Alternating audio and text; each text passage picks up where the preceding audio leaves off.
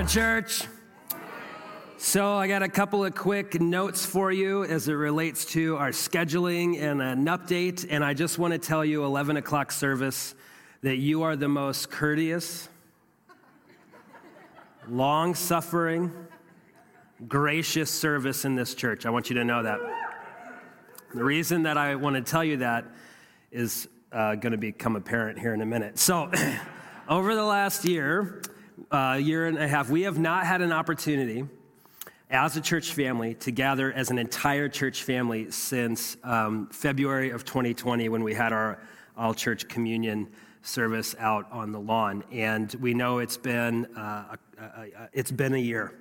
And so what we felt like God calling us to do was for the next 6 weeks to be able to have opportunity to worship together as a church family. And so here's what we're doing. On your way in, you should have received a summer schedule at DSBC. Make sure to check that out. I'll actually pull it up here on the screen as well.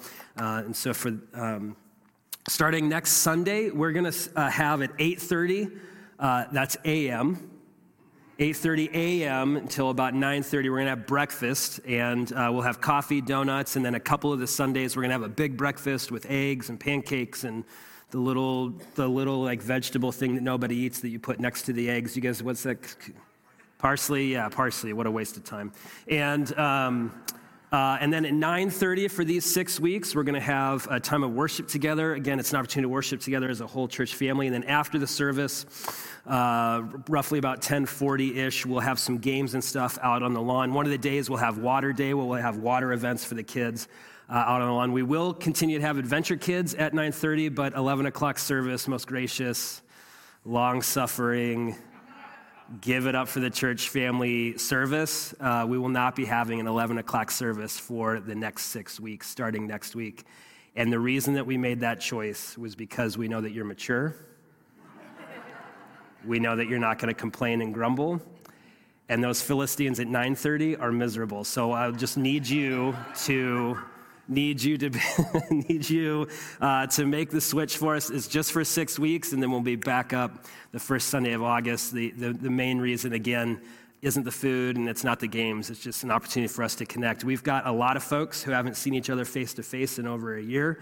We want to create space for that. There's voices that we have not sung with together in over a year. We want to create some space for that. Also, there are a ton of people who recently started coming to Desert Springs. In fact, every week, almost every week this year, I've had someone come up to me and say, hey, we've been a part of Desert Springs for a year. This is my first time on campus.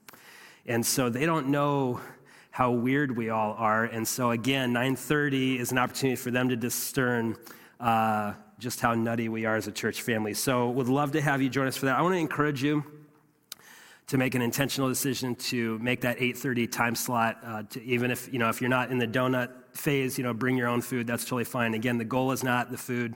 The goal is to connect with one another. And I know that God's woven us together as a church family for a purpose. And part of that purpose is to be able to bless one another. And it's kind of hard to do that sometimes when we're not face to face. So I want to encourage you to do that. I know still a lot of us are gathering online, and we love having you join us. We will continue to stream the 9:30 service. And then, of course, for those of you that are getting out of the valley to escape the heat, you can still check us out online. The second update I have really quick is we try to be open as we can be about our finances, and our fiscal year as a church family concludes the end of this month. So our budgetary year runs from July 1st all the way until the end of June, and so end of June is coming up. And for our quarterly giving goal this quarter is $325,000, of which, because of your generosity as of last Sunday, $228,719.82 has been given. Thank you guys so much for that. And we're just asking everybody to pray that God would provide the $96,280, and don't forget the 18 cents to hit that goal. When we can hit our quarterly giving goal, it positions us to be able to hit the ground running in the next fiscal year. And so for those of you where we have your mailing address or email address, we have sent those updates out. I think it was last week, but it may be this week. Last week was Splash Camp, so I haven't slept in a week. Today, we're going to continue a conversation that we've been having around generosity and money. And one of the main reasons why we want to do that is because in this particular culture, in Phoenix, the temptation to have a bad relationship with money is high. We have so many corrupt views on money. In fact, we even have identifying statements about ourselves that I think are really dangerous. And I get it, and I'm certainly not bashing on any economists, but I hear you and me, I hear to us referred to as the American consumer. And being defined as a consumer can distort my view of money. And so today what we're going to do is we're going to talk about money in a way that my hope is, as your pastor, and I love you guys so much, the last thing I want to do is shower any sort of guilt or shame or fear. Don't we already feel enough guilt, shame, and fear as it relates to money? Right? And so the reason that we're stepping into this conversation is because I believe that when we have hard conversations, which as a church family, we're committed to having hard conversations. When we have hard conversations in those hard spaces of our life that make us feel guilt, shame, and fear, when we invite Jesus into those places, when we invite Jesus in to transform our view and our mind around those hard issues, we don't find guilt, shame, or fear. What we find is joy. And my hope for you, my prayer for you is that you would find joy as it relates to the area of money and generosity. And some of us are saying, I don't think that's possible. Listen, Jesus rose from the dead. He conquered over Satan, sin, and death, which means it's possible by the power of his Spirit to have our minds renewed and changed as it relates to money. Now, there are many of us who may be saying, pastors, I hear preachers all the time, and they just want my money. And I want to be very clear. That is correct. That is 100% correct. I definitely want your money. I think you should give me, not all of it, but most of it. I think I could buy so many things that I want with your money. Please give me your money. Now, that is ungodly. It's wrong. It's one of the reasons why we have a strong board to keep me from using the scripture to manipulate your emotions in order to generate you to give me more revenue. That is a very real risk, and I want to name it, and I want to tell you that we have systems in place as a church family to try to protect us from that and to try to protect me from that. But I can't in good conscience tell you that I don't want all your money. I do. I want more money. I continually fall into the trap of thinking that my life would be more joyous, that I would feel more secure, that I would be more happy if I just had a little bit more what? Money. Now, how about you? Right? Part of me kind of feels like maybe I'm not alone in this. And so we need to go and see what Jesus has to say to shape our views about money. We have such an unhealthy relationship with money in our community, in our culture, and I'd just like to prove to you the power that money has over us. We don't want to talk about it. Like an evil specter over in the corner, we just don't even want to look over there, because if we look over there, we might not like what we find. Money's power over us is on full display in our unwillingness to talk about it. Healthy people talk about things. Healthy people bring Jesus into these hard to talk about spaces, not with fear, not with shame, not with guilt, but with an identity formed by Christ. And so, as a church family, we want to be healthy people. Listen, there's this other really weird thing. Another pastor has pointed this out. I've experienced it myself. I'll be talking to a couple, doing maybe pre-marriage coaching or something like that. And inevitably, we'll talk about sex, money, and power. And when we talk about sex, do you know how open people generally are? Too open. Like sometimes they're saying things, and I'm like, I don't blush easily, but my goodness, dial it back a notch. And then you start having a conversation about money, and what do they say? Oh, that's personal. It's personal. Right? We're comfortable bringing people into the bedroom, but we're not comfortable bringing people into the bank account. What does that say about our particular cultural moment? And by the way, Phoenicians are kind of weird. I know that as a church family, we are a bunch of misfits from all different walks of life, bound together not by our common affinities, but bound together by the love and grace of God made known to us through Jesus, which means there are many people within our church family who were not primarily shaped by the Phoenician culture. And in my experience, especially those who come from a culture that's more communally based, where the individual does not see themselves primarily as an individual, but primarily as a member of a clan or family, they talk much more openly about money because they don't view money as theirs, they view it as ours. And so there is something uniquely poignant, at least here in our cultural moment, that we want to bring into. And when we think about that communal-based culture, that is much more in line with what we find in the culture that's being addressed in the Scriptures. Today we're going to be in 2 Corinthians chapter 9, and I'd invite you to turn there if you have your Bibles. If you don't have a Bible, there's some available on the tables in the back. Please feel free to grab one of those. I'll also have the text up on the screen. For those of you who are watching online, or if you have a digital device here, you can just go to like Bible.com or Bible Gateway and get free access to a Bible. Money, what we'll find, money is a good thing created by God to be used to bless others. Humans oftentimes take good things created by God, designed to bless others, and have a corrupt view of them and end up using the good thing for bad. End up using the good thing to not bring blessing, but to bring curse. I'll give you an example. There's 3 things that we oftentimes talk about here in the States. We talk about sex, we talk about money, and we talk about power. These are the 3 things that, at least as our culture, we're constantly trying to accumulate more of: sex, money, and power. Sex, money, and power are all good gifts given to us by God to be stewarded for the blessing and flourishing of others. However, because of the corruption in our own hearts, we can often take those good gifts, twist them, or corrupt them, and use them not to be a blessing, but to be a curse. Have you guys ever seen anything like that ever happen? Once or twice. And so having a healthy view of money means that we not only we are unchained from the toxic shame and fear that entraps us when we think about money, but we're also in a better position to increase human flourishing, to increase blessing and not increase curse. So we're going to take a look at 2 Corinthians chapter 9 and discover how that might work in our lives. So I'm going to kick us off. We're in chapter 9, verse 5, and we're going to try to get through 15. We'll see how it goes. Let me tell you the context real quick. So there's this dude named Paul. He wrote this letter to a place in Corinth. It was a bunch of Christians in a place called Corinth. That's why and it's the second letter that we have from Paul to this church in Corinth, which is why we call the letter 2 Corinthians.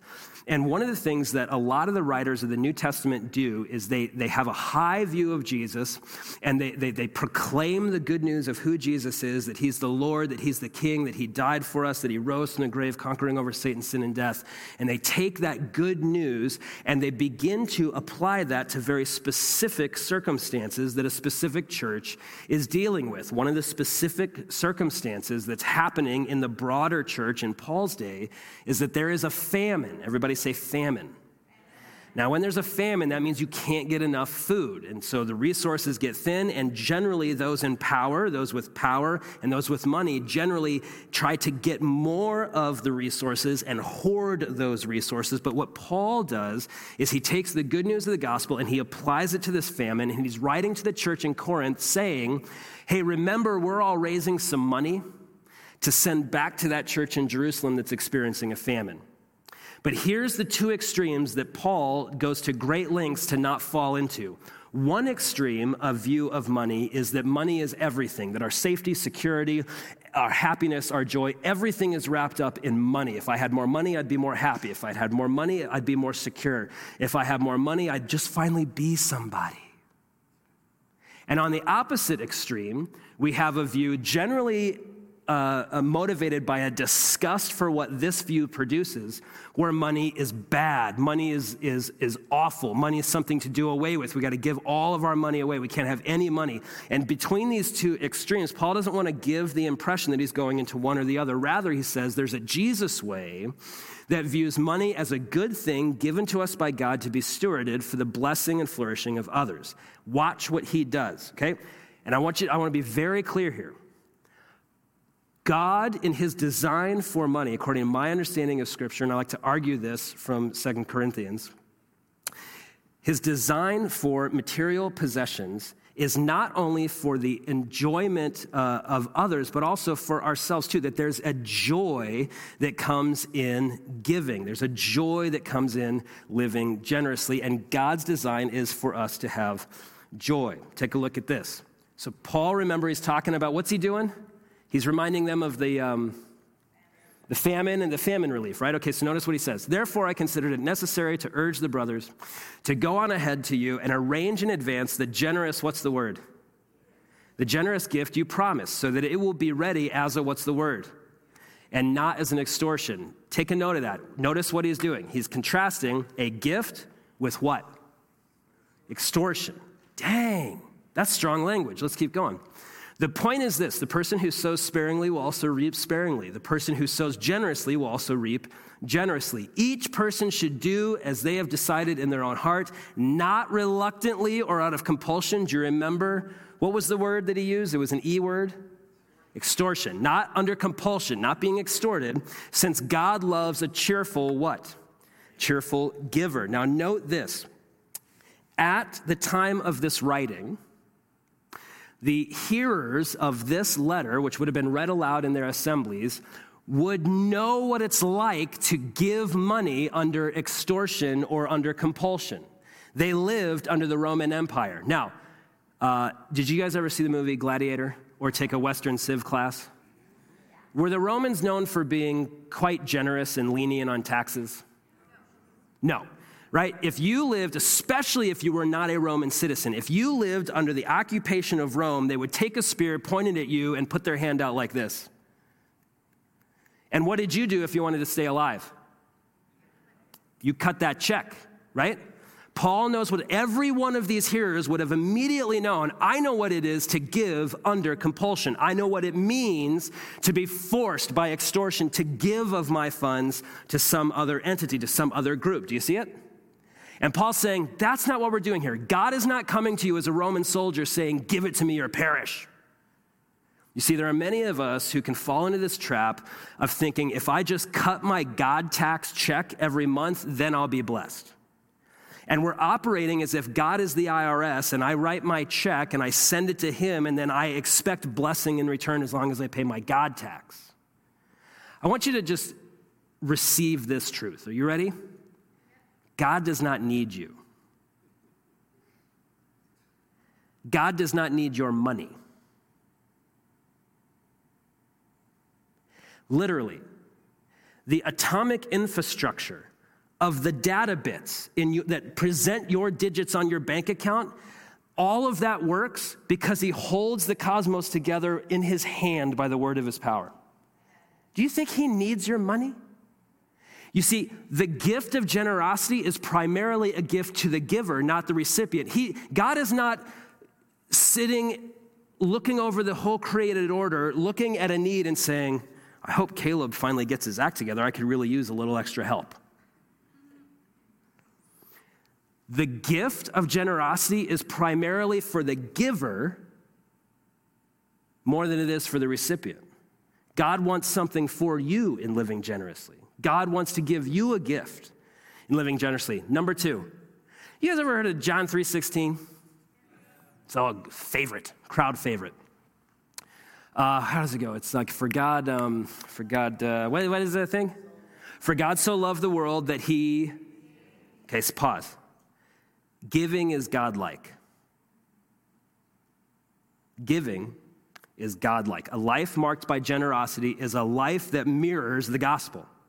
Here's the good news.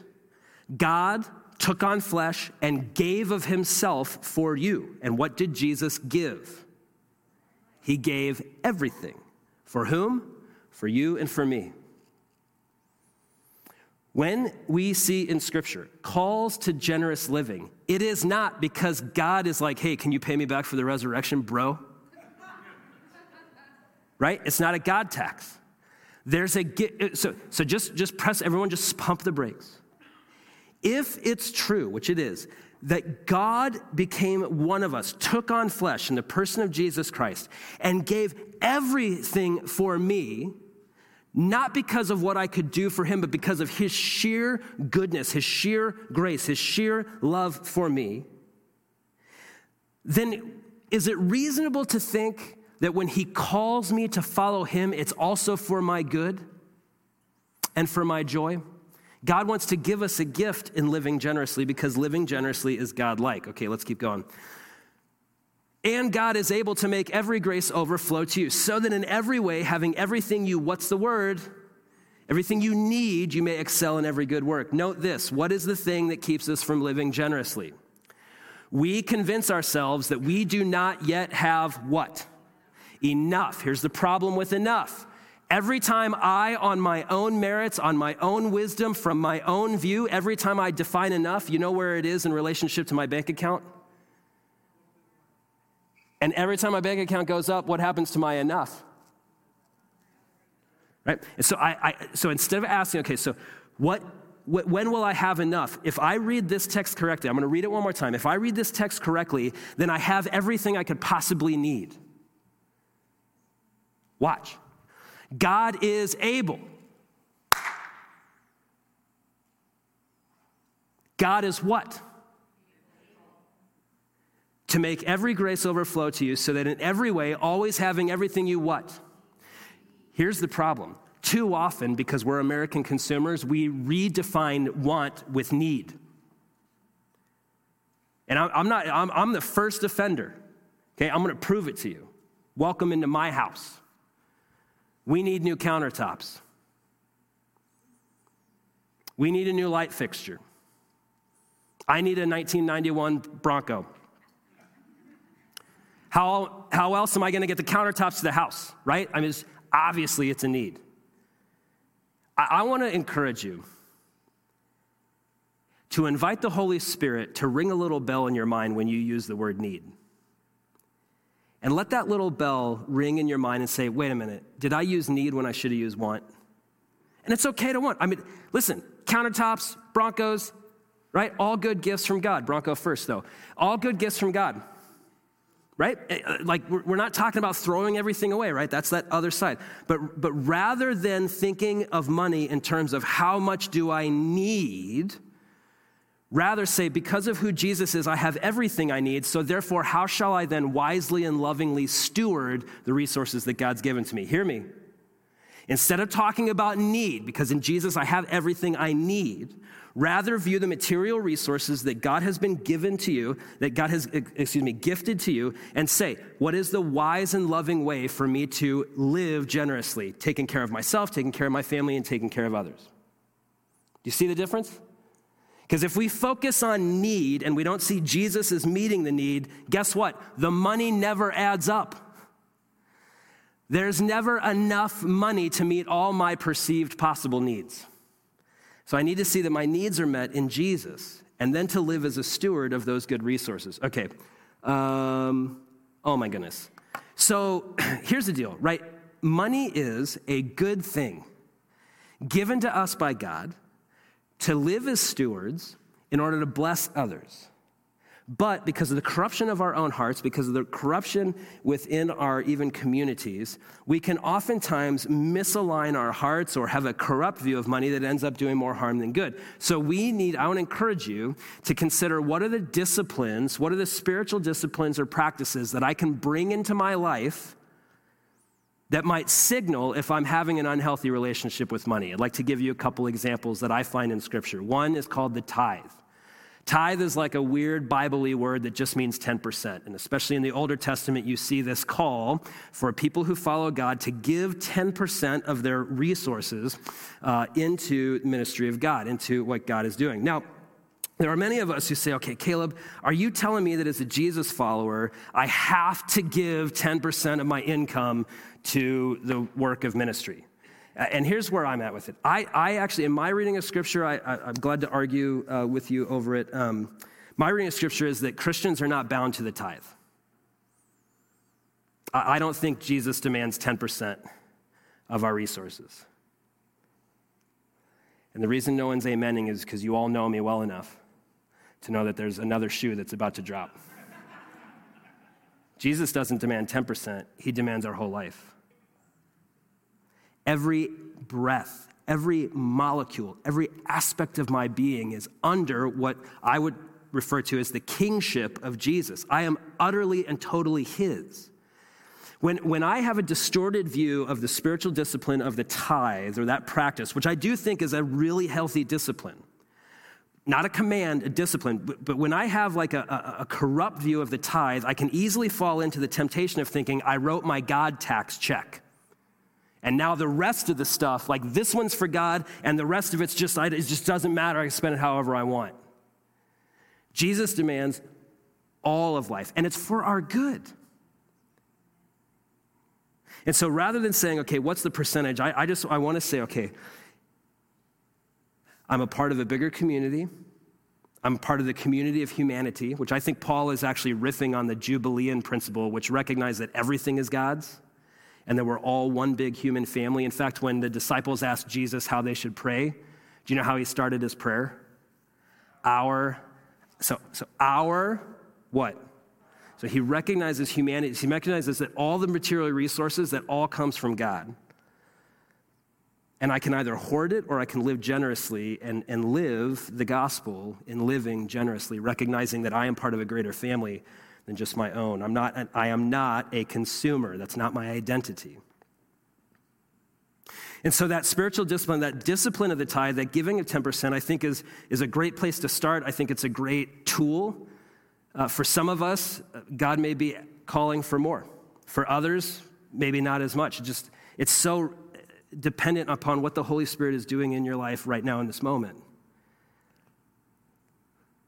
There's another spiritual practice. By the way, my wife and I, we practice the tithe. We found it to be really helpful, but we're also continually looking for ways to also increase our generosity as the Lord would lead. And I want to encourage you too, like that's just a recurring conversation, right? Lord, how are you leading us now? I want to encourage you to have a recurring conversation with God about your money and your power and also your sex. God, what are you doing now in my life? Where are you at? What are you calling me to? There's this great line in the scripture that refers to following Jesus as following the way. Have you guys ever been on like a hike or walked in life? Anyone walked about? Maybe from your car into here? Or you go on a hike, or you go on like a sojourn or a journey or something like that. Are you stationary for very long? No, but when you're going for a hike, when you're going on a long journey, you're kind of just thinking, okay, where's my next move? Right? At this next turn, where do I go now? And if you have a guide taking you, they're going to be telling you, okay, right up here, we're going to take a right. And following Jesus is following his way, which means I'm always looking for a step forward and listening to my leader, Jesus, saying, okay, up here we're going to take this turn.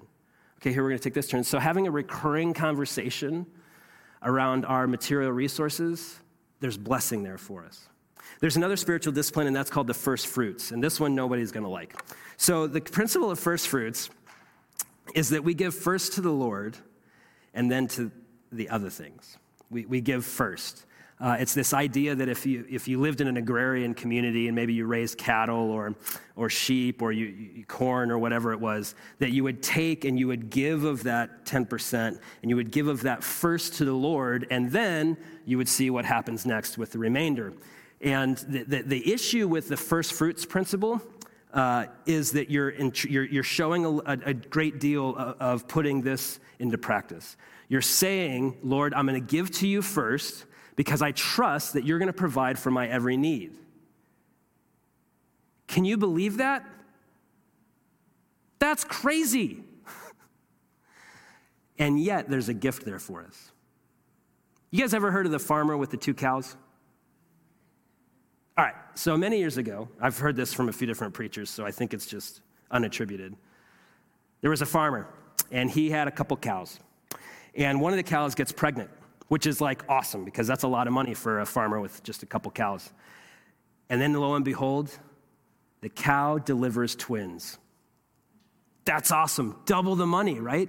And the farmer is so elated. He says, oh, Lord, you're so good. And he goes to his wife. He says, honey, we've got twin cows, and the Lord has been so good. The Lord is so generous. I'm going to devote one of the cows to the Lord. And so I'm going to raise both cattle up the same way. And when it comes time to sell them at market, I'm going to give all the proceeds from one of the cows to the Lord, and we're going to take the proceeds of the other. And the wife said, oh, my goodness, how generous. And so the farmer raised up the cows. And then lo and behold, one day the farmer, with a sullen look on his face, walked in and made eye contact with his wife. And he said, I have horrible news. The Lord's cow died. She said, I don't remember you saying which cow was the Lord and which one was yours. And he says, oh, no. I remember explicitly thinking that's the cow that goes to the Lord, and the Lord's cow died. And so we're not able to be generous. Isn't it always the Lord's cow that dies? The thing that keeps us from a life of generosity is fear that Jesus can't come through on his promises. It's always the Lord's cow that dies. Let's keep going. As it is written, he distributed freely. He gave to the poor. His righteousness endures forever. Here, I think he's riffing on Psalm, I think it's 112. He continues on. Now the one who provides seed for the sower and bread for food will also provide and multiply your seed and increase the harvest of your righteousness. You will be enriched in every way for all generosity, which produces thanksgiving to God through us. Okay, time out. Have you guys heard the language of thanksgiving and gift used throughout this text? Right? Okay, here's something that we miss because we translate everything into English, and we kind of are disconnected a little bit from the original language. Do you know what the word grace means? We use the word grace like we sing a song. What's this song? It's mediocre goodness. What is it? Amazing grace, right? We sing amazing grace. We say things like, oh, but what is it there? But by the grace of God go I. Some people say that. Sometimes when we're praying before a meal, we'll call it what? Saying grace, and that's actually really close to the language. So the word that oftentimes gets translated as grace is the word charis, which means gift. When the Apostle Paul, who wrote 2 Corinthians, when he was meditated on and thinking about how to describe God taking on flesh in Jesus, giving his life for you and me, dying and then rising from the grave, conquering over Satan, sin, and death, when he was trying to think of a word to talk about that, do you know what word he picked? He said it's a gift of God. It's the charis, it's the grace gift of God. And notice what he's doing here. He's taking his understanding of the grace gift of God, right? For God so loved the world that he gave his one and only son, and he's applying it to famine relief in Jerusalem. And you know what he calls the money that's going to go from the Corinthian church to the church in Jerusalem? Do you know what word he uses? Grace. He calls it the gift, this gift that you're going to give. In fact, the Apostle Paul will so interweave the giving of gifts and spiritual gifts with the gift that we've received from God. He weaves them all together because in his mind, he sees that a life transformed by the grace gift of God produces grace gifts to others. Do you see it? When we live generously, when we give, we mirror what Jesus has done for us. And there's a gift waiting for you in a life of generosity. The Apostle Paul actually says that Jesus himself said, it is better to what? Give than to what? It is better to give than receive. And you see it here, that this gift, this grace gift, this gift that you're giving to this church in Jerusalem is not only going to meet their needs, it will, notice this, it produces what? Oh, man. Oh, this is so good. Do you know what word that is used in the original language that gets translated as thanks? Now, notice the word, thanks what? Giving. It comes from the root of charis, which is grace, which is why when we sit at a table and we pray, someone will say, hey, would you please return thanks? Or would you say grace? They mean the same thing because in their mind, the giving of the gift was reciprocal in the giving of thanksgiving. In fact, in some Christian traditions, they will refer to, when they take communion, they will refer to it as the gifts. In fact, the language of thanksgiving, it sounds a lot like the word that some of you in a liturgical tradition, if you grew up in a liturgical tradition, would recognize. Sometimes communion or Lord's table is also called another word. Charis, grace. That the grace is this way. And Paul even says, I'm not asking you to engage in charity where you're up here and they're down here. This is an equity. He actually says it's an equity in chapter 8, that there's a reciprocity here. There's a giving of a gift and there's receiving of a gift, and then there's giving of a gift and there's receiving a gift. And when we live generously, we are both giving and receiving gifts, though not all of them are monetary. And don't you know that the best gifts are not monetary? What God wants for us in a life of generosity is a life of receiving gifts. In the giving of the gift, we also receive. And Paul is saying it here. Look, the thanksgiving to God through us, right? They're receiving it. It's aiding their tummies are hungry. You are providing food for them. They sing praise to God, and it is through us. It's a reciprocity of gift giving. Let's keep going. For the ministry of this service is not only supplying the needs of the saints, that's their tummies, but is also overflowing in many expressions of thanks to whom? Generosity begets more generosity, and generosity oftentimes begets worship. I'm going to tell you a story. Met a guy a few years ago. He had just found out about Desert Springs, was curious about Jesus, and he and I met up, and he had these really great questions about what it means to follow Jesus, and if he started following Jesus, what would change in his life. And one of the things, after he started following Jesus, he was listening to sermons and stuff online and reading his Bible, and he found out that there was someone within our church family, a single mom, who did not have the financial means to qualify for a good loan to get into a home. And during a sermon, it wasn't mine, it was a podcast from a really good preacher. During the listening to the sermon was about a similar text to 2 Corinthians 9, and he recognized, okay, so Jesus has been generous to me.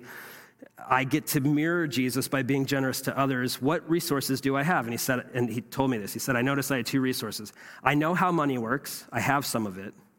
And I also know how real estate works. And I know that one of the keys for families and generations to get out of poverty is home ownership. And he found out that there was a person in our church family, single mom, who just could not get, just all the systems that are in place, she could not get into home ownership. And so he fronted the funds. He created a whole structure to be able to put her in a home so she can earn equity in her home. And so she and her child can have this accumulation of wealth that they can give to their successive generations, and so that they can be generous as well to some other family members who are now living with them. And you know what he told me a few months ago? I think I want to do that 40 more times. And do you know that the people who've been blessed by that, do you know what more often than not they do?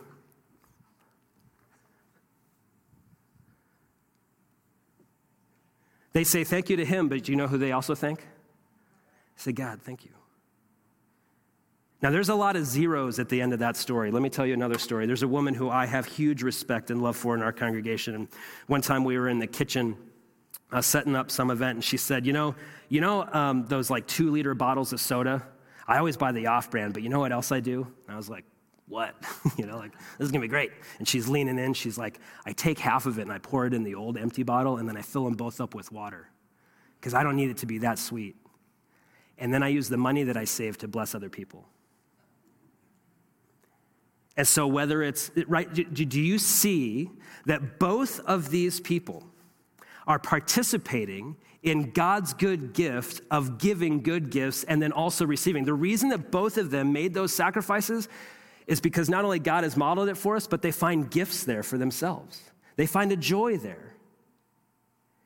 And church family, that's my prayer for you, is that you would find that when you bring Jesus into this space of your life, that he would transform your view of money from an unhealthy or corrupted view into a healthy, joy-filled view of money. Money is a good thing created by God, designed to be a blessing to others, not a curse. And though our hearts can be corrupted and we can use God's good gifts and we can corrupt them, by the power of the Spirit of the living God and using the tools that He has given to us, we can find joy and beauty and a true gift waiting for us when we mirror to one another the grace gift of God by giving gifts to others, especially as the other has need. So here's what we're going to do.